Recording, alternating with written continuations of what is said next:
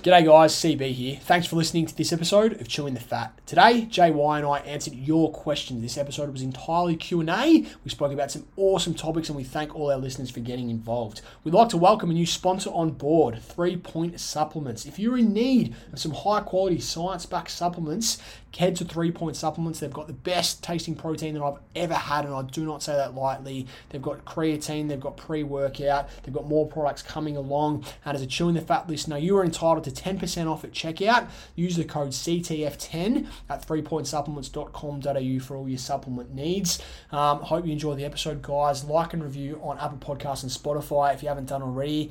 Let's go.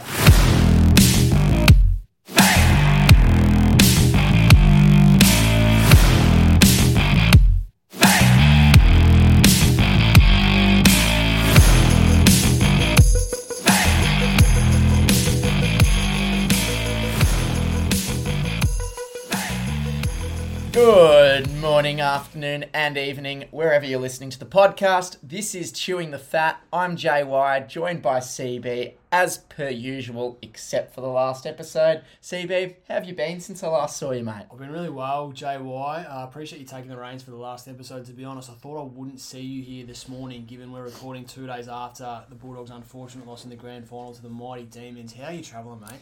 Mate, all I'm going to say is that we are very, very pleased for a good mate of the podcast, Pencil. He is what's getting me through here.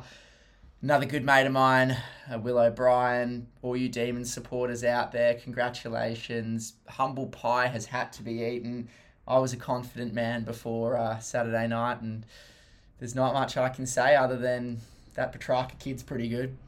He goes all right, doesn't he, the track? Congratulations to, obviously, friend of the podcast, Brent Eagleson. We had a great chat with him on an earlier episode of this season, so go back and listen to that. I've been getting some really, really cool photos and videos from Pencil over the last couple of days, enjoying the celebrations. And, mate, I do completely understand how you're feeling. I was in your position losing your granny 12 months earlier. It's not much easier losing a prelim, mate, so, yeah. It definitely doesn't hurt as much as I thought it would. I have been there for some dark prelims when I was a bit younger, and I shed some tears after we lost to the Saints in 2010, but yeah, losing grand final, it's a very, very, very surreal feeling, just like winning one is, and I don't think it'll sink in. But here's to 2022, and hopefully I'll at least get to see my team in person in a grand final. So yeah, if there's ever a granny to lose, I think you'd rather lose 2020 and 2021, wouldn't you? When you can't actually celebrate with your family and friends and be there in person. Exactly right. We'll put that down for the Cats and the Doggies losses, mate. It's good years to lose, eh? Next year it'll be us up there. In really exciting news now, we spoke about all through season one that we assumed we had sponsors lining up to sponsor us, and we just didn't get around to checking the email inbox. Well, we finally actually checked the inbox, and we do have a sponsor. So we'd one come through. We'd love to welcome on board 3 Point Supplements. Now, 3 Point Supplements, they've been fans of the show for a little while, and they're coming on board officially to sponsor us. Now, I do not say this lightly, and I do not say this because obviously they're our sponsors, but the protein from 3 Point Supplements is honestly the most delicious protein I've ever tasted by an absolute street. So I'm stoked to have them on board. There's not even competition. And like you said, I would not lie about that. There's absolutely no better quality that I've had. So shout out to 3 Point Supplements. They've got the whey protein isolate, whey protein concentrate. They've got creatine. They've got pre-workout. They've got a bunch of other supplements in the mix. And as Chewing the Fat listeners, you are entitled to 10% off with the code CTF10. So on checkout at 3pointsupplements.com.au, CTF10 for 10% off all of your supplement needs. Super excited to build this relationship going forward. Brilliant. And it's about time, might I say. We have been joking about it for a while. So feels good to be sponsored. This is my first ever sponsorship. I don't know about you, Chris. Surely back at Theory Panola, you had a player sponsor or something like that. Oh yeah, player sponsors are just lining up to sponsor a crappy back pocket in the you should have checked your inbox back then, surely. In good news though, further good news, today we are doing a Q&A. So we put out the questions on Instagram, or we put out the prompt on Instagram to get some questions from you guys that we can answer today. So Chris and I have sat down, we've gone through the best ones, and today we are going to chew the fat together and answer the most important questions of all. And we've had a huge response. Like, I actually couldn't believe the amount of questions we've got. So... Insane. Like, absolutely incredible. Pumped to get into it. Thanks to the listeners for being a part of this. Let's go. Fantastic. So, Chris, first of all, good friend of the podcast again, Pat Chirico. He has asked us, he's actually... physically asked us, what has inspired your journey into physiotherapy, Chris? I'm honestly still buzzing off our episode with Pat. That was brilliant. He's just an absolute guru. He's absolutely the man. My journey into physio, I think I might have answered this on an episode in season 1. It feels like a lifetime ago now, but it's probably not the greatest story. I sort of fell into it a little bit, to be honest. Coming out of year 12, I was looking at doing sports management and exercise science type courses, and honestly just didn't think I was intelligent enough to get into something like physio, and sat down with the careers counsellor one day. Shout out to David Roselle at St. Bernard's College if you're listening, and basically told him I think he had about 12 preferences on that you could put in for VCE in year 12, and I only had about 4, and there were 2 exercise science courses and 2 sports management courses, and I said to him, am I stupid for not filling out these preferences? And he goes, well, why don't you have more?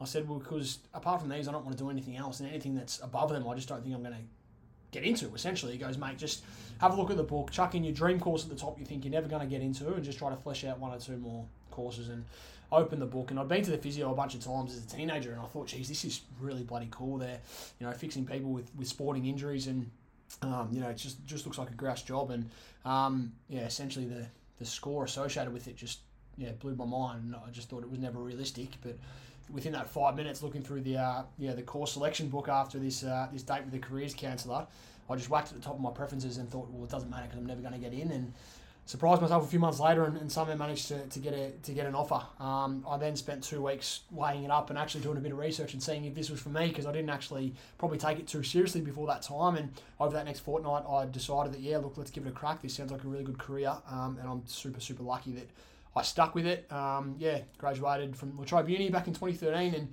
I've been working ever since. And honestly, it sounds a bit cliche, but I do love my job, and it's genuinely cool to be in a position where I'm self-employed, I'm looking after myself, and I'm looking after my own clients, and it is honestly rewarding to be able to help people every day for a living. So, probably not the best story. I sort of fell into it a bit, but I'm very, very grateful that I did. Every time you say the story, though, it's awesome. You can hear the passion in your voice, and it's that's the Chris Bryson CV Physio origin story. Next question, Dan Gillen. Good friend of mine and my business. He's a physiotherapist as well. And this one's probably more for you, JY. Should sumo be its own lift category? Discuss. Now, just for the listeners, this is referring to powerlifting. Powerlifting being a sport made up of the squat, the bench, and the deadlift. And as far as a deadlift goes, you can lift with a conventional deadlift or a sumo deadlift, which are different lifts. The conventional, where you've got your arms on the outside of your legs, and the sumo, where you've got your arms on the inside of your legs, essentially. So JY, you're the powerlifter out of the 2 of us, mate. Should it be its own lift category, the sumo deadlift? You say that every time, but I still think if you were to give it a crack, you'd be the better powerlifter. So I'm just putting that on the record. True. Yeah. Great question. It's actually a really good question. It's something that's actually getting a bit of traction at the moment throughout a few different powerlifting circles. The sumo deadlift is found to be technically easier than a conventional deadlift, just due to the position of the feet and the arms. Like you said, your feet are outside your shoulders, a little bit wider, almost like a sumo wrestler crouching down, and your arms are on the inside of your knees. To get into that position, it requires a little bit less effort, than the traditional conventional deadlift that you'll see. Which is why a lot of people are saying that if you're a sumo lifter, it's actually technically cheating. It's this whole purist thing going on amongst the conventional circles. But look, I am going to go out and say no, I don't think that it should be its own lift, due to the fact that, like everything, I think that we don't want to try to fit square pegs into round holes. Some people struggle to conventionally deadlift, and some people actually also struggle to sumo deadlift. So when you're deadlifting, and this is for all those gym goers out there, pick the variation that fits your biomechanics. And what I mean by that is, if you've got longer arms, shorter legs, longer torso, different variations of deadlift are going to suit you in different foot positions. There's not one size fits all. So if being able to sumo deadlift means you can be a successful powerlifter, well, then that's fantastic, and that's why sumo deadlifting variations are there. If you're someone who suits a conventional deadlift, you'll obviously probably have a fair few more friends in the purist circle, but it doesn't really matter what position it is so long as you lift that weight technically correct. And I also say in the gym, let's take a step back away from powerlifting for a second. I often find that sumos are a really nice way to get general people lifting. I think that I use them almost to counteract that question. I use them as their own lift for some beginner lifters because it's a little bit more fun and exciting to technically sumo deadlift correctly than trying to push yourself into the more difficult conventional deadlift. Obviously, some people are the other way around. But when I have someone who comes to me fresh wanting to deadlift, work out which one's better. We will call it a sumo deadlift or a conventional deadlift rather than just a deadlift. And, they might later on do the other. So technically that is a, separate lift, but it all depends on, again, who the person is and what fits them best. So I hope I answered that question all right. Love it. It was a pretty in-depth one for a good question. So thanks for that, Dan. Legend. Jackie Walsh. So Jackie Walsh has messaged in and she's asked, are physios sponsored by Voltaren? Because she is a pharmacist and she swears that every second Voltaren request is because it was recommended by their physio. She's genuinely always wondered though, and not the sponsoring part, just why Voltaren. Yeah, thanks, Jackie. I'm not sponsored by Voltaren. Maybe some physios are, but we'll check the inbox later on if they want to sponsor the podcast. Yep. Well, then we can get right behind it. At Chewing the Fat _podcast. Please get around us on Instagram. No, I don't believe. As a general rule, physios are sponsored by Voltaren. I know that's a bit tongue in cheek. As part of the being a pharmacist and every second recommendation by physios for the product. Now, Voltaren is an anti-inflammatory, as you're well aware, Jackie, and just for our listeners, there are certain conditions that are inflammatory of nature that I will recommend to my clients that they do take a course of anti-inflammatories to help with their recovery and help with their rehabilitation. I always advise that they take this in sort of correspondence with their GP and their pharmacist to make sure that there's no contraindications or adverse health risks based on other medications that they're taking or anything like that. It is probably only a small percentage of my clients that I'll be recommending anti-inflammatory medication, and even then I wouldn't necessarily say that they pick Voltaren over Nurofen or just a home brand ibuprofen or whatever the case may be. I would always recommend they speak to their pharmacist. So might have to ask the physios that are working around your clinic, Jackie, as to what their opinion on that is. But if they want to sponsor us, please get in touch. That would be great. It's funny though, often if you get a headache or if someone's got a headache, it'll be, I'll just go take a Voltaren. Or go take, let's go take that's Nurofen. But often we use Nurofen and Voltaren they are the actual, that rather than them being a brand, we mention them as the actual product itself. Yeah, exactly right. And Kleenex is a tissue. Exactly. We call them Exactly. And it's but you know what though? That little bit of taste, that little bit of sweet taste that you get from a Voltaren or a Nurofen with that shiny tablet, it's actually delicious compared to a home brand ibuprofen or diclofenac or whatever. There's something about it. Yeah. But you know what else gives you a sweet taste? What's that? 3PS protein. Oh, absolutely. Best in the business. CTF10 for 10% off. Thanks, Jackie. Next question we've got from Sammy D. Sammy asks, is it bad for your training routine to consume a delicious block of Top Deck every week? I assume Sammy's referring to Top Deck chocolate. Yes. Combination of the milk chocolate and the white chocolate. JY? Yes. Is it bad for your training? Well, first of all, Top Deck sucks. So, whoa, controversial opinion, but Top Deck sucks. So, it's already one strike just for asking that question. But to Sammy, so thanks very much for your question, Sammy. Is it bad for your training routine? Absolutely not. Everything's in context, but I'm going to go on a pretty general limb and say no. If you're consuming 10 blocks of Top Deck before every training session, well, you might throw up during it. But if you're talking about just, having a deck, chomping away at it over the week after dinner or something like that, it's not going to affect your training at all. You might obviously want to look at your diet as a whole. And, we are quite big components of the old calories in, calories out on chewing the fat here. And if that's putting you over and you're eating too much and your goal is to lose weight, body fat, well, obviously, as we all know, that's not going to be ideal. But in a moderated diet, there's nothing wrong with having a block of chocolate. I'd definitely recommend swapping that out, though, for the Honeycomb Malteser block. easily the best block of chocolate you'll get. I'm also a big fan of Old Gold, so a lot of people say that my opinion doesn't matter at all because of that. I was like open to that. What was it? Honeycomb Malteser. I was open to that until you said Old Gold, and now I don't trust you at all. Old Gold? Are you kidding? I love dark chocolate, and Old Gold is always like $2 at Woolies. So can we all just agree that caramel is the best and move on? Nah, white chocolate just doesn't do it for me. It's not the same. There is one caramel variation. I can't remember which one it is off the top of my head because obviously it's not that good, but it's better than the others. I think it might be the Kit Kat one. Is it caramel Kit Kats? Or I don't know. Traditional. Something like that. Yeah, well, obviously your opinion doesn't really matter then on this chocolate debate. So thanks, Sammy. You and Chris can both go and duke that one out. Well, what we do know is the most delicious form of chocolate is the whey protein isolate from 3 Point Supplements chocolate flavour. Best in the business. Can't argue with that, Chris. All right. All right. So Abby has asked, if you're unfit and plan to have kids, when and what should you focus on as a priority? So, Chris, take it away. Abby with about 4 or 5 Ys there on the end of Abby. Thanks, Abby, for your question. If you're unfit and plan to have kids, yeah. So, I mean, this is it's a bit of an interesting subject because the fitter and healthier and stronger your body is going into pregnancy, probably the better you're going to be able to handle that pregnancy. And pregnancy, there's lots of different changes that go through your body, and it's one where, you know, there's probably a lot of myths and misconceptions around exercising during pregnancy as well. And this is something that we're probably looking to have an entire podcast on, potentially with a women's health physio going forward. But essentially the guidelines for exercising during pregnancy are probably the most important consideration here. And essentially, when you're pregnant, we don't want to be increasing our exercise loads or volumes or intensities too much compared to pre-pregnancy levels.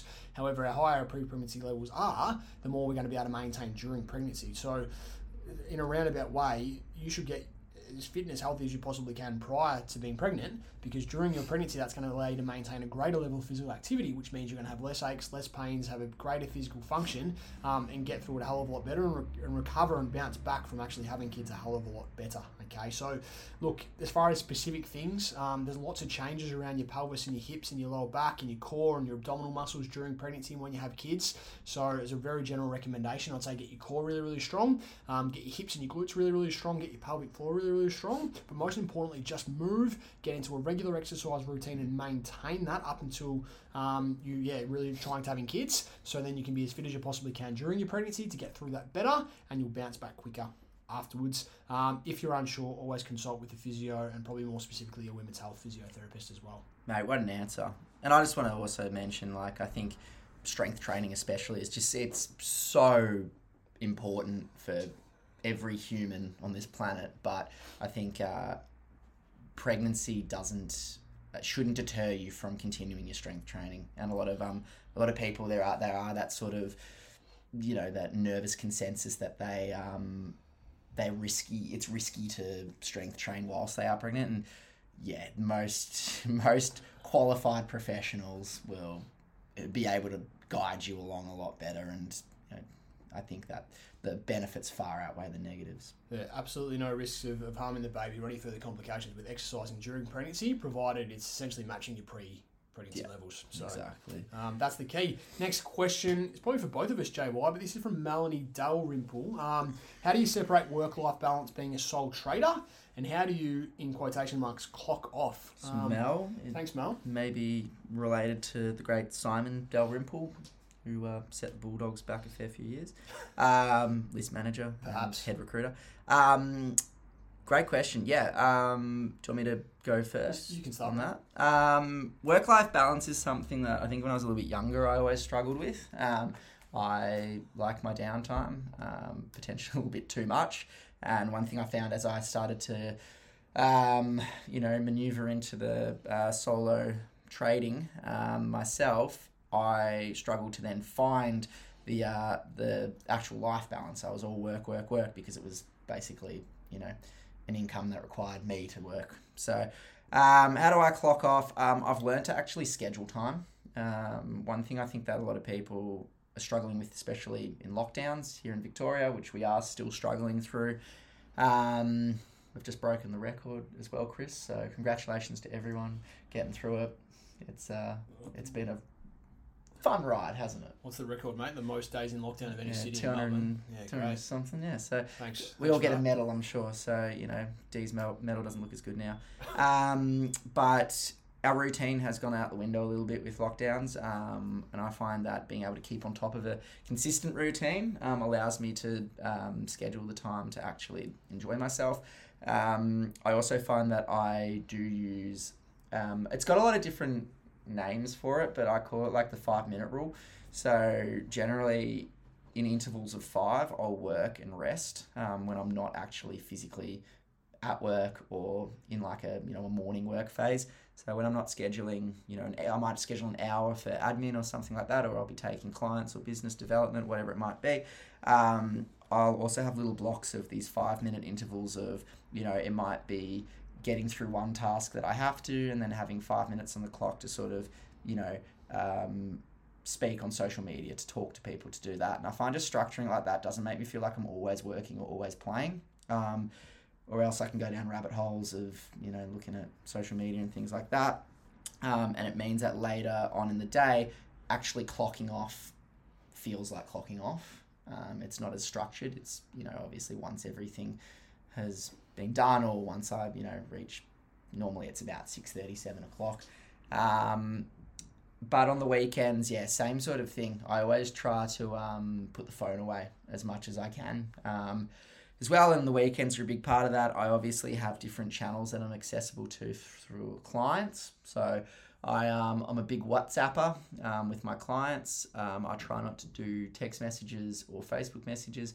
And then that allows me to turn my WhatsApp off in the settings during certain times when I do actually want to clock off. Sometimes, and I'm sure Chris, you probably would agree with this, when you're getting messages and emails and things like that coming through, sometimes just that urge to kind of reply to that or answer that, it means you don't actually feel like you do get time to clock off. So that has worked really well for me. And, I would advise a lot of other trainers and people in our industry to do the same, because unless something is incredibly urgent, your client can probably wait, and they will give you a call, or they'll get onto you if it is urgent. Most of the time it's not that big. So that allows me to switch off and actually spend some time with myself, friends, and family. So I've always really valued having a work-life balance, and for me, it has, it probably seems a bit silly, but structuring your life around your work is really important, and having hobbies and interests and activities that you can actually physically structure means that they're just going to happen. It's like if you've got a shift at work, you're going to rock up to it at a specific time. Well, of course, if you've got a client, you've got to see it at a specific time, you're going to do that. If you don't have the hobbies and interests outside of work, in a specific structure, then it's probably going to be hard to maintain that balance, and we can easily find ourselves as sole traders in this trap of just working and working and working and working.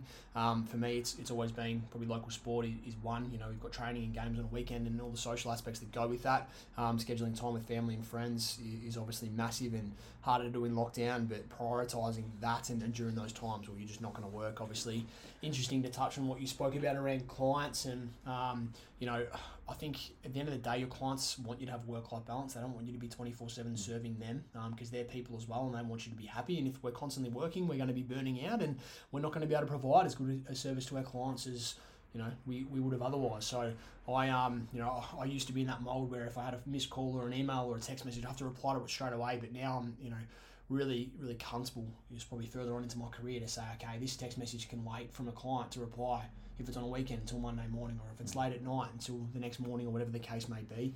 And I think another one for me is actually, we can always get overwhelmed with the amount of things that we've got to work on in a business as a sole trader. There's always 101 things on our to-do list, and even if there's not, there's things that we can be doing to work on the business and grow the business.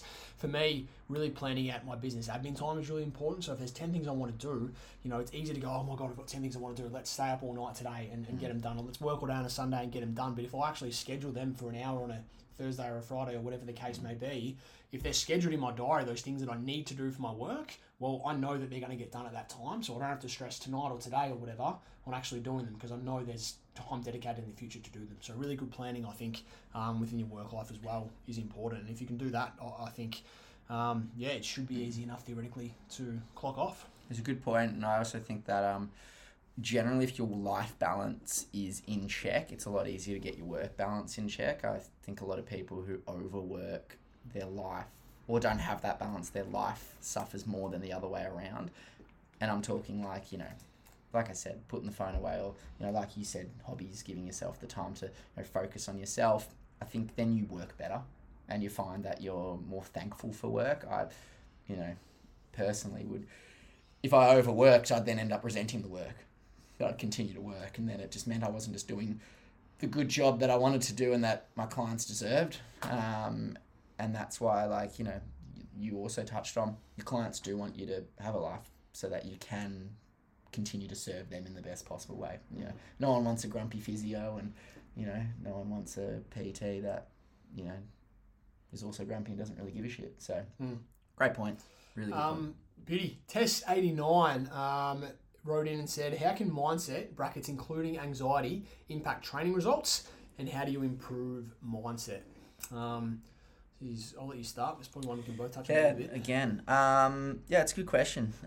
We have had a few podcasts in the past that we have touched on mindfulness, and I think going back to Pat's podcast is a big, that's a big flag for us for the mindfulness train.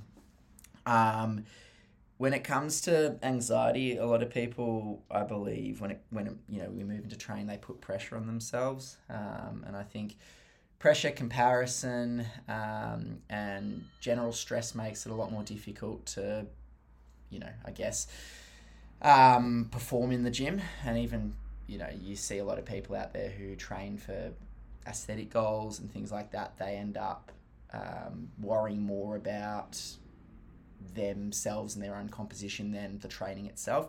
And that just leads to what I'd call a negative training environment. So what I often encourage people to do when it comes to improving their mindset around training is to set goals that are related to performance. So practicing mindfulness, meditation, all these things, obviously we've been into that, and that's something that we've discussed previously, but the actual art of sitting down and separating your, sorry, my doorbell's ringing in case anybody can hear that and I'm getting distracted by it. But if you're able to set aside performance goals, it's a lot easier to go in the gym with an objective and not be worrying about all the noise surrounding you. I think that, you know, anxiety as well, which Tess actually mentioned, can increase the stress surrounding going to the gym, and anxiety can be caused by a number of different reasons. You could potentially look at, I guess, the, other people in the gym. You could look at, you know, the stress surrounding your training itself, but being able to breathe, to relax, to actually go into the gym objectively and in a positive mind frame will lead to better long-term results, because consistency is the goal. And if you can continue to train, I think that, it'll sort of compound from there. So not the world's best answer from me, but Chris, I'm sure you can jump in there. From my point of view, I think it's just really important that, you know, if you're training, then you've got a plan for your physical health, right? Generally, you're training, you're working with a personal trainer, or you're following some sort of program. This is almost a plan for your physical health. Well, mindset is a component of your mental health, so we need to have a plan for that, and that's just as important, if not more important. Yet so many people have a physical health plan. They've got an exercise routine, but they don't have a mental health plan. They don't have positive mental health strategies that they put in place. They don't have a routine to help with their psychology and their mindset. So I think just having some sort of plan in place, and we won't delve into that, but we've spoken about things like gratitude and empathy and mindfulness and meditation and, you know, different things that you can be doing to have a positive impact on your mental health. I think that's really important, just having a plan in place, and that's going to look different for every single person. And last of all, speak to a professional, reach out to a psychologist, to a counsellor. Most important. That's the most important one. You know, we can give you general advice, and it's something we're passionate about, but reach out to an expert. You know, if you've got a training plan and you're seeing a personal trainer, well, that's the obvious thing. If you're sick, you go to a doctor. You know, if you're injured, hopefully you come to a physio. If you're struggling with your mindset and anxiety, go and speak to a psychologist, speak to a professional, and make sure you've got a really good team in your corner of healthcare professionals that can guide you going forward and come up with a plan that's individualised to yourself. Nice. Killed it. All right. So this come from Anonymous. So Anonymous's friends and them have experienced incontinence when exercising. Is this normal, Chris? Cool. This is a really, really good question. I'm glad we got this question. I can probably answer this in a couple of ways now. Incontinence with exercise. I want to say yes, it is normal. What is incontinence for Now, the listeners? Incontinence, in case they don't know. incontinence is when you involuntarily need to go to the toilet when you're exercising and you cannot hold it. Okay, now I want to say yes, it is normal.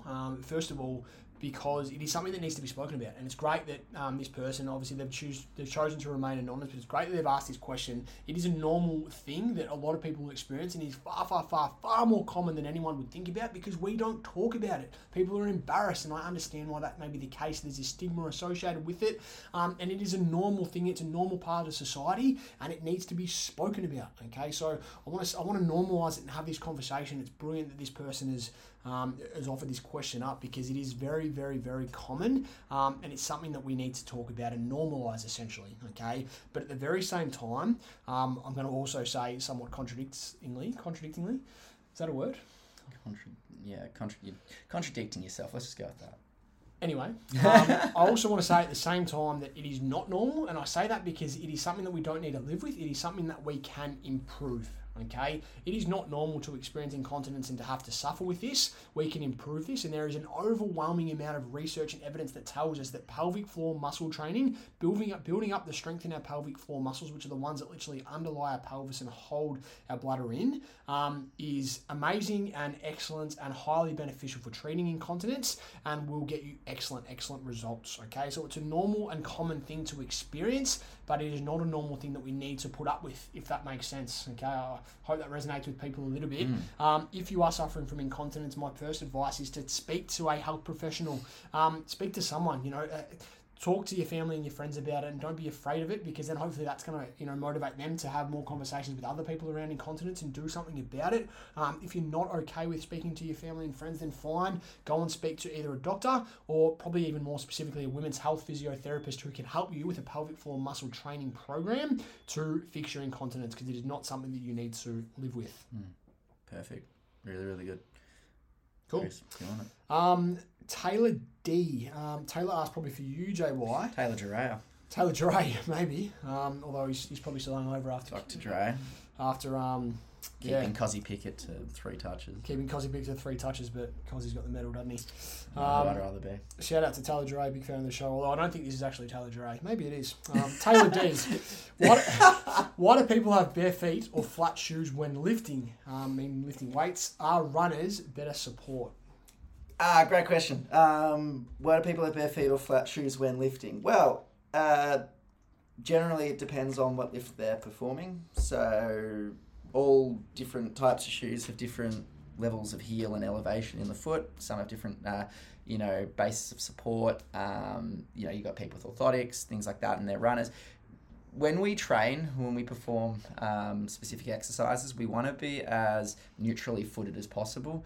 So when we, let's say deadlift or do a Romanian deadlift, for example, you want to be able to feel the floor under your foot. You want to have it even across the 3 points of the foot. So you've got your toe, you've got your heel, and then you've got the middle, okay? And what often happens with people who wear things like Runners or Nikes or Adidas is that the heel in it is artificial, so it often can put you in both an unsupported position, but generally we find you also end up being a little bit more on your toes.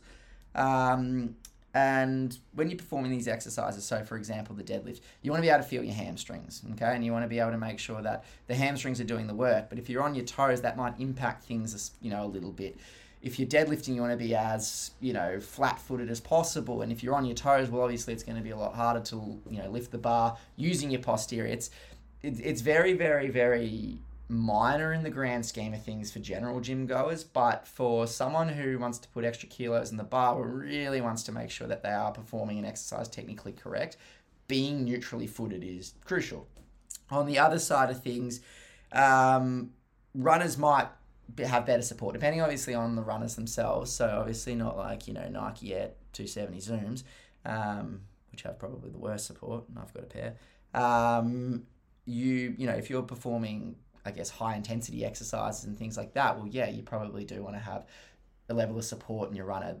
It's not as crucial to be super flat footed and neutral, but I guess it's all depending on, where the person's strengths lie again. Some people not their strengths, their preferences. Some people like being barefooted when they train because they can actually feel those 3 points I was talking about.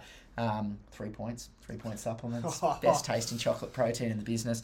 For a segue. Yeah, it was perfect. Well done, JY. And on top of that as well, things like squat shoes for people who are squatting, often seen more in powerlifting circles, and weightlifting circles, but they put you in an elevated heel position, which we know is easier to squat from due to taking out the mobility in the ankle, which a lot of people struggle with. I'm going around circles here, but the flat shoes as well that you'll see people deadlift with, it's exactly that reason.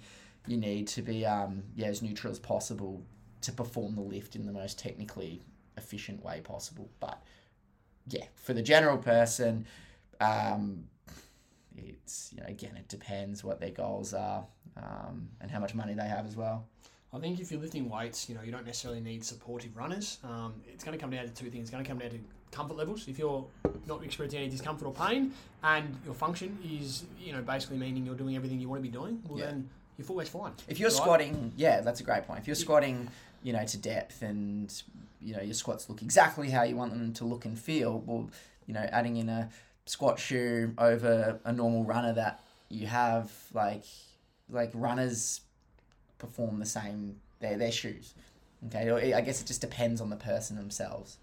And once again, if you're experiencing pain or discomfort or your function's not at the level you want it to be, speak to a health professional and get some individual advice. CB Physio, just another one. Come on, mate, you got to shout yourself out more. You're the best in the business. Next question. Question from a guy by the name of Jack Noodles. I wonder if that's his last name. Is Noodles an actual last name or is that a nickname? Jack Noodles. I know a dog called Noodles. Wow. Name. No, sorry. I'm reading the wrong bit. Jack Noodle says, if you could be any living person for a day, who would you choose? Oh, Chris, start it off. Come on, mate. I haven't prepared this one too well. Oh. I'm split between, as a very, very, very fanatic sports lover for my whole life, but a very, very, very poor athlete. I would love to be a professional athlete for a day. If I could be Steve Smith and, fidgeting at the crease, flicking me pads around, and then smacking fours and sixes and, batting all day in an Ashes test and making 100 at the MCG, geez, that wouldn't be too bad. But at the same time, I've watched a few music docos recently, and to be a famous singer or rock star or something like that on stage, belting out some absolute classic tunes in front of 100,000 people. I watched a bit of a doco on Queen the other day. Imagine being Freddie Mercury on stage belting out some Queen classics, or a Jimmy Barnes or a Robbie Williams live at Nebworth to about 200,000 people. That'd be pretty insane, wouldn't it? That'd be unbelievable. Or any Geelong footballer of all time, of any time, I'd happily take. Hey, you ruin the question. If I could be any living person for a day, wow, I'm probably the least surprising answer for me would be someone like David Beckham. I absolutely love Becks. I think he's by far the coolest man on earth. There's not many people out there who don't like Becks. He's married to a Spice Girl. Come on, he's elite. Back in the 90s, that's top of it. That's top of the food chain. He's good at his craft. He's just a weapon, good looking bloke, everything, and he's pretty well off as well. So I'm not going to complain about someone like that. Being a Melbourne supporter might also be another good person to be for a day. And if that day was Saturday on to Sunday, that would only be if good. that day was the last 3 days, not the last 57 years. Oh, no. Well, that question was for a day. So, there's... Depends which day. Yeah, well, probably not today. They wouldn't be feeling too great listening to this podcast.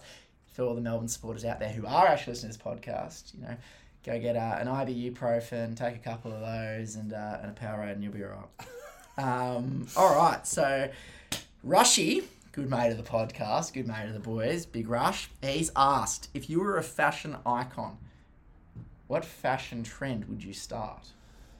For me, pretty boring and simple, but I wear shorts all year round, and my clients often look at me and be like, why the hell are you in shorts and a t-shirt? It's the middle of the winter. So just, being it socially acceptable to wear shorts everywhere, anywhere, whether it's, out to pubs and clubs or, formal occasions, weddings, funerals, whatever. Let's wear shorts. Let's bring it in. Yeah. Screw pants. Fair enough. Shorts all year round in any occasion for me. Fair enough. I don't reckon I've ever seen you in pants. So, and we've known each other for coming up to about 7 years now. So, yeah, very rare to see the great CB in a pair of pants. If I was to start a fashion trend, it'd probably be Crocs. I'm really, really getting into my Crocs at the moment. They've really changed my life. So, Chris, head in hands, he's embarrassed for me, but don't knock it till you try it, because I used to be a big non-believer in the old Crocs and socks. I used to think you look like a bit of a dillberry, but at the end of the day, I reckon it radiates the biggest BDE you've ever can, and I reckon if you're wearing Birks and socks, take a good hard look at yourself, because you've got the wrong combination. It should be Crocs. Let's not elaborate on what BDE means for our listeners, and let's also pretend that conversation never happened, because Crocs are horrible, and we're going to move right along. Wow. Final question for our Q&A episode. Jared Malloy, another big fan of the show, has asked JY, sauce in the cupboard is 74.6% better for you than if it is in the fridge. Thoughts? I would love to see where that statistic has come from. That's a systematic review. They've compiled all the evidence from hundreds of randomised controlled trials that have been done over the last decade, and that's statistically correct. Sauce is 75% better for you, more nutritious if it's in the cupboard than it is in the fridge. So Chris is going to he's actually going to put a link up with the podcast to the reviews. So if anyone else is actually interested in reading them, it'll be there. So I can't wait to see that because, well, unfortunately, that's some comprehensible evidence to the sauce in the cupboard argument. But you know what? Just because something might be proven to be correct doesn't mean that the people will get with it. And you know, we're all told that we shouldn't stay up past our bedtimes and, you know, eat lots of lollies and things like that. And you know what? We still do it. So sauce goes in the fridge. Unfortunately, I think. I reckon if we put a poll together, actually we haven't compiled the stats of our guests for season 2 and who's winning this debate. I think Fridge might be just ahead, but we've got at least one, if not a couple of guests. We're easily beyond.